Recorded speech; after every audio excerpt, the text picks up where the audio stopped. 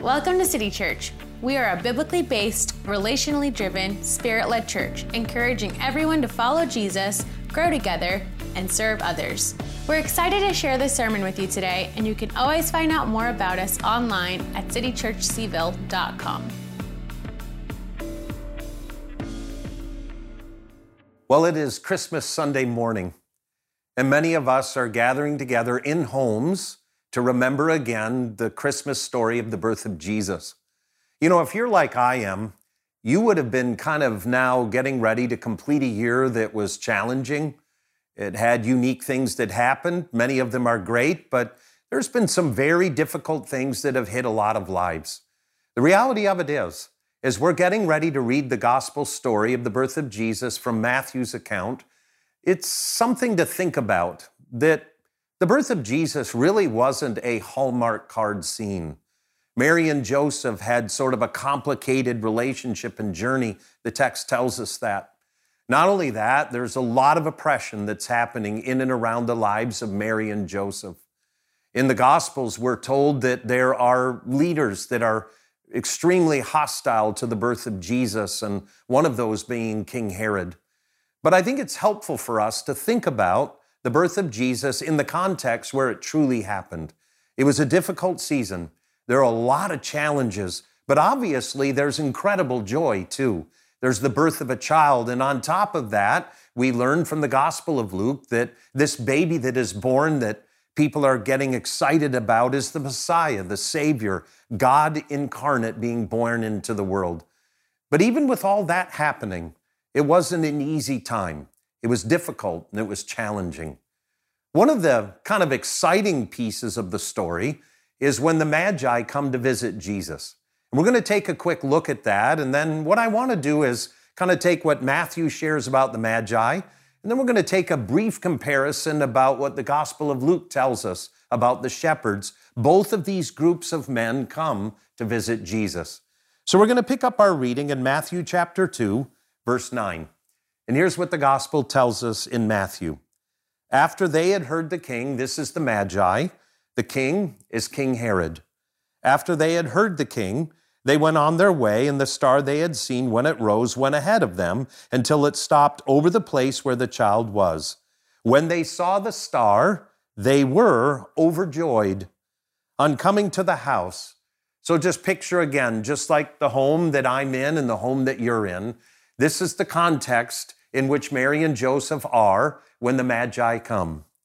So the text tells us, when they saw the star, they were overjoyed, and on coming to the house, they saw the child with his mother Mary, and they bowed down, and they worshiped him. Then they opened their treasures and presented him with gifts of gold and frankincense and myrrh. So here's what we have, sort of as what the Gospels want us to know about the birth of Jesus and this original episode with the Magi. You know, it's interesting to note that many believe that there were three kings or three Magi. The Gospels don't say that. There were three gifts. And because of three gifts, some assume that there were three Magi. But I want us to think a little bit about this birth story. First of all, Mary and Joseph are in a home with Jesus, and these Magi come. And what little we know about the Magi is they had come a long way. Not only had they come a long way, but the text tells us clearly that there was some type of a star that had been leading them. And so if you were to think about the Magi journey to come to Jesus, it was lengthy and it was led kind of in a natural way. But if you were to think about what Luke tells us about the shepherds' experience of the birth of Jesus and coming to see Mary, Joseph, and the baby, their experience is very different. Their experience is one that is supernatural. Angels show up to them and announce the birth of Jesus. And we know really how far it was that the shepherds had to travel, and it was an extremely short distance. So if you think about the shepherds coming to visit Jesus, it's a short span of time and length of walk. And it's also really supernatural because angels are involved. And then you kind of compare that to the Magi.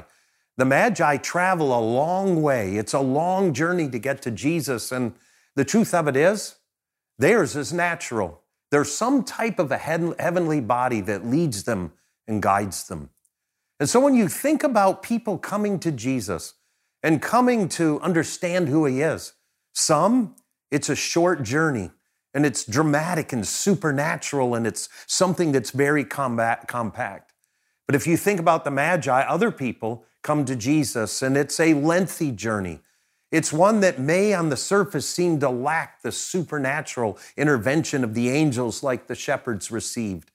But I think what the gospel's trying to tell us on Christmas is that people come to Jesus different ways. Some come and it's brief and short and supernatural.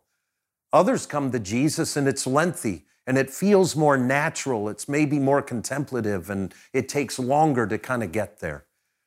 But as we think about the birth of Jesus, I think that's one of the things that the gospel's trying to tell us.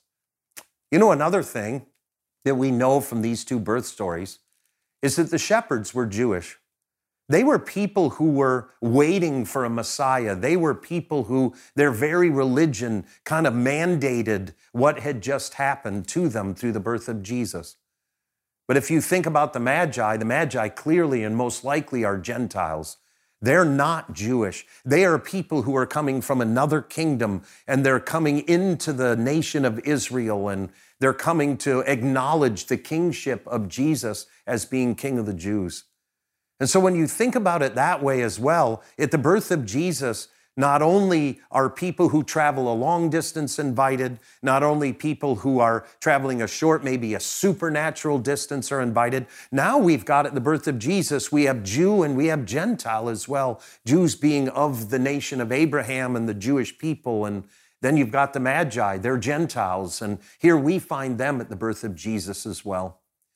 If you think a little bit more about the Christmas story, you would recognize something else. That in the shepherds, we have lowly, most likely very impoverished, sidelined people. These are people that at the time of Jesus, shepherds were viewed as kind of the vagabonds of society, the discards of society, the people that were outcasts and pushed aside. And you think about them and how the angel comes to them and invites them to the birth of Jesus. And then we think about the Magi. These are aristocratic, wealthy, powerful, educated people. And so what we find at the birth of Jesus, comparing the Gospel of Luke and Matthew, is that we have the spectrum of people in Jesus' day. We've got the sidelined, downtrodden, looked down upon group of people. And then you've got the wealthy, powerful, educated, aristocratic people. And we find both of them find their way to the birth of Jesus. So my simple thought for us at City Church for the Christmas story is I want us to think about the breadth and the reach of the birth of Jesus. Again, you have people that go a short distance and it's supernatural. Then you have people that travel a long distance and it feels natural with some celestial body that guides and directs them. And then you've got poor people and sidelined people, and then you've got wealthy, educated, aristocratic people. And the Gospels are telling us that the birth of Jesus and the invitation to come and to discover who he is for all people.